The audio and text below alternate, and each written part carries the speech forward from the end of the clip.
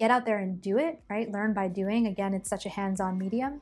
I think you would really have to take a look at what your ultimate aspirations are and where your passions lie before making a decision like that.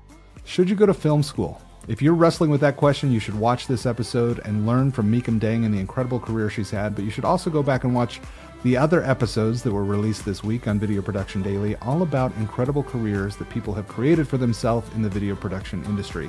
Certainly going to film school is one path to get where you want to go, but you need to audit where you're going and accomplish that goal. I'm thrilled to be able to bring Meekum's experience to you right here on another episode of Video Production Daily.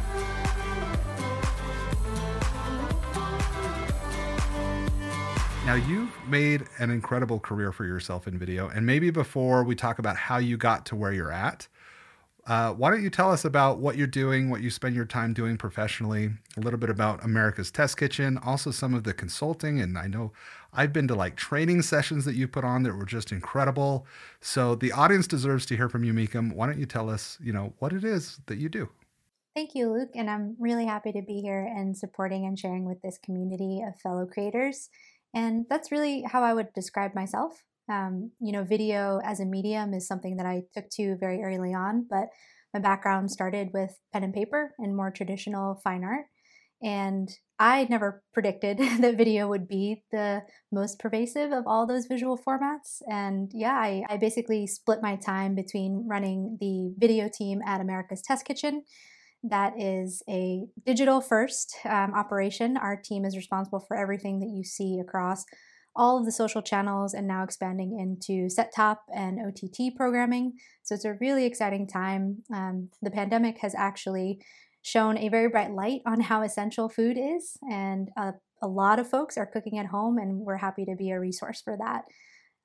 In addition to the work that I do at America's Test Kitchen, I'm also creating my own content. I'm very much interested in experimenting with formats and genres. Small screen storytelling and vertical filmmaking is something that I've been exploring deeply over the last few years. And then, I'm really passionate about helping people understand how the container affects the stories that we try to tell.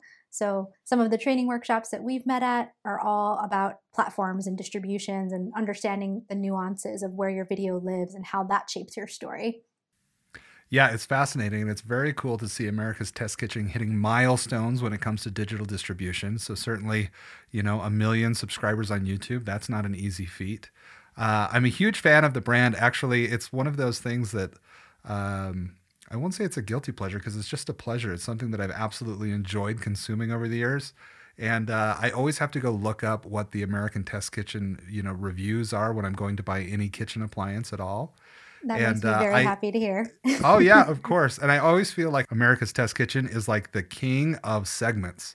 Like if you look at the way that the show is organized, the segments are so lovable and all of them are so great. And it's just like you kind of know what's coming in the show flow and you're excited to see what happens and you're excited for each segment of the entire show. So it's cool to see how you've helped to translate that to digital and really get America's Test Kitchen everywhere, and something that a lot of us really enjoy consuming. So very cool. And the workshops and everything else is so cool too. And Meekum, to get to the point where you're leading a team like you are, you're working on an incredible brand like you are, it doesn't just happen by accident, although I think it can be really hard to kind of, I've told other creators this before. They're like, hey, how did you get to where you are and how do I get there? And it's hard to put a specific target on the map and then aim for that trajectory and hit it.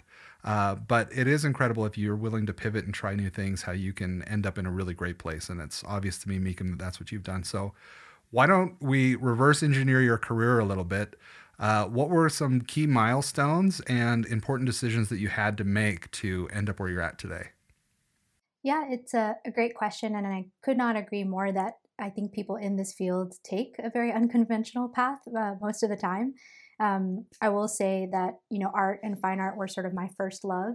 And I grew up as a second gen Vietnamese American, so a bit more of a traditional household. And pursuing art wasn't something that was on the roadmap. So I chose film and video because there was an actual industry around it. So that was sort of the first big step that I made. I had always been, as I said, experimenting with different formats because that's how I came to know and love storytelling and just growing up, moving around a lot, the pen, paper, page, all of that stuff was really pivotal to inform my own experience. So I thought if I could do that for other people and with other people, that would be what would make me most happy. And I decided to pursue film in college. So I did go through more of a traditional film school training at Emerson, based in Boston. And I would say towards the end of my career there, and that was an environment that was, you were working on something outside of your course curriculum every other second. So that sort of entrepreneurial mindset carried over, and I was constantly experimenting and playing multiple roles on set, which I think is something that has also kind of helped me understand both sides of the equation. And most people, upon graduating, had pursued more traditional routes where they were going into commercial work, so heading out to New York or going to Los Angeles to pursue Hollywood. And at that point in my career, I kind of had this itch around more lo-fi production and documentary production. And so I ended up staying in Boston and actually working at PBS. That was my first job out of school, just as an office manager and a PA on the science documentary show Nova. And it is kind of funny full circle because America's Test Kitchen is also on PBS in its traditional form on the television show. And I very quickly learned after being at PBS that I was I was too entrepreneurial to kind of do the same thing. There was a ladder there, I think at the time, that existed that said, you might have to work in a certain way before you could do the next thing. So it was much more linear and plotted out at that point. And then platforms like YouTube and Vimeo were very nascent and new. And for me, as a creator and an artist first, I was just blown away by what that could represent for people who just wanted to make and share stories. So I completely pivoted. I left PBS and I joined a small digital agency. And that's where I really learned the ropes of video production, which was, very different from being trained in film production in a lot of ways at the time. So I would say that would be the first key milestone for me. And then video as a medium continued to be really pervasive. And then I trained myself more on the understandings of the platform and the products. And I was working with a lot of startups and individual creators to not only create their video content, but also distribute it. So all while I was making stuff for people, I was doing it for myself, kind of reverse engineering these platforms and learning as much about them as I possibly could. And then I had an opportunity to join a company called Brightcove, which was essentially the YouTube for businesses at the time, an online video platform that housed and distributed video. And that for me was another milestone because there was no video department when I had joined. And I actually started on the product side as a Scrum Master, which is essentially, I know you have a technical background, but it's like a producer in a lot of ways. It's a project manager for technical products and features and software. And so I had this very, again, unique way into that space because I got to learn all about what it took to actually get this content out there. And from there, I actually built out the video production team, worked a lot on live video and the live product, and was kind of having the time of my life. It was a really great environment, being in the sort of heyday of a startup. Everybody that I met, I continued to work with after we all left the startup. And basically my career took on this pattern of doing what I did at Brightcove for other startups, small businesses, creators, and entrepreneurs. And then in 2014, I actually decided to go full time and opened up my own production studio and got to travel. And it was also a really incredible time. And the demand for all of this different type of storytelling was really high. And I was in this really wonderful place and then kind of had the same itch where I realized some other change in the industry is likely coming along. And it was at that point, 2 years out of running my own studio, a colleague from Brightcove actually informed me about a new team at Facebook called the Video Lab, which sat within Creative Shop, which is sort of like their internal creative agency who helped people understand how to make content on Facebook and Instagram. And that, I would say, was my PhD in video production. Everything that I did within the Video Lab set me up for how I think about content now. And I couldn't say no to the opportunity to work on such a platform with such resources and scale. And for me, everything that I did there is now the way that I think about content is inextricably linked to where it ultimately ends up being. And then staying, up to date on not just experimenting and hacking the platform, but also my cameras and the way I even think about story arcs. All of that came from my time there, and then that led me to America's Test Kitchen when I had decided that I wanted to come back to Boston because I had ended up leaving Boston, which is, my home of homes, and decided to come back. And I met someone at ATK, an incredible woman named Mary, who was the executive producer at the time. And I helped bring the all of the content into the digital realm. So that was 3 years ago now, and I've never been more excited about the way the content can get out there and how it impacts everybody. Meekum, that's an incredible trajectory that you've been on. It's very cool to see how you've progressed from job to job. I have a couple of questions in there that I think, sometimes it's really difficult to go from nothing to something. And you did that with Nova, right? Where you were in film school, and it's cool to see that you've got these deep Boston roots, and it's kind of been a place where you've been able to find connections and find work. And that first job, how did you get it, Meekum? Is this something that you applied for? I remember the first job I had in TV, I applied for. I remember sitting down with the channel manager and talking about my very short list of qualifications and getting that job and being so excited.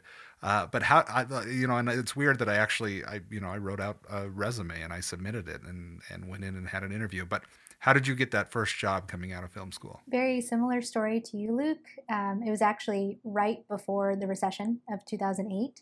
So I was on the hunt. I had been sending resumes everywhere, interviewing everywhere within the Boston area. And then I got a call back and went through the same exact process. And I do think having the privilege and the background of a film school education and Emerson on my resume definitely helped propel me in that sense. And I'm really grateful for that opportunity. But I would say a lot of rejection and a lot of cold calling and outreach. And, when you're first starting out, I think I don't know if I agree with the concept of having tough skin. I also think it's very different now. We might get to this question of, would you go to film school today? I think my answer might be different. But I do think persistence and putting yourself out there and understanding that it's as much of it's not always about you, I guess, if that makes sense. There are so many other factors that go into whether an opportunity will land, that consistency and persistence is actually the thing that might help be the through line in a career in a place like film and video. Let's talk about that. Let's talk about film school for just a second before we move on, because it is a question that comes up a lot. I know my experience with higher ed was more about the connections than the education, because so much of what we do comes from on the job learning and training. But it would be interesting, Meekum, you alluded to it, so it'd be great to get your perspective. My honest answer is that I don't know if it holds the same value today.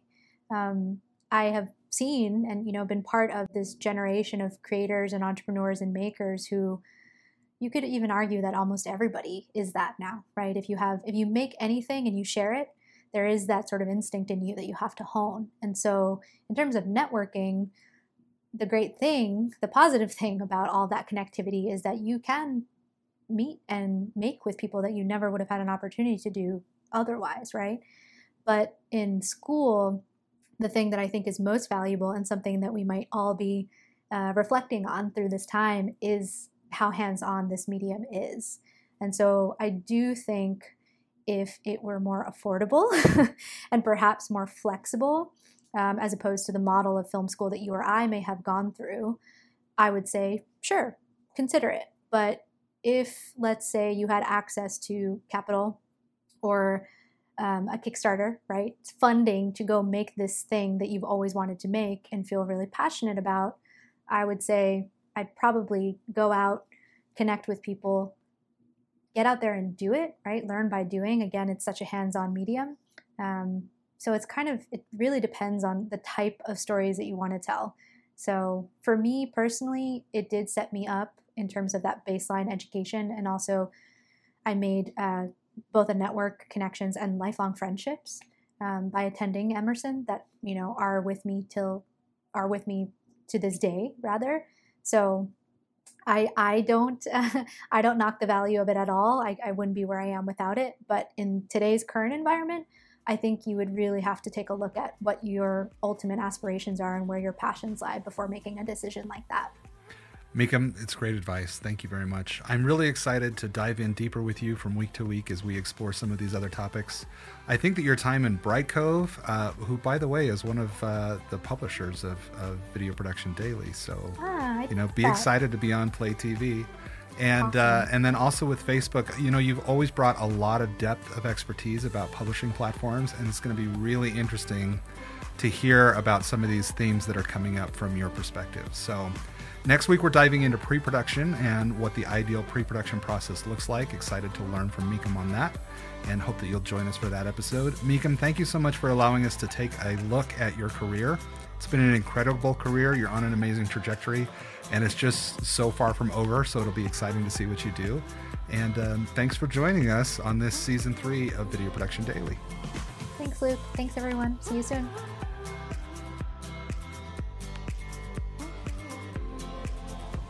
Filmmakers and video creators. As you know, production budgets are wildly inconsistent. Sometimes they rise, sometimes they fall, but your ability to bring creativity to a project is always in demand.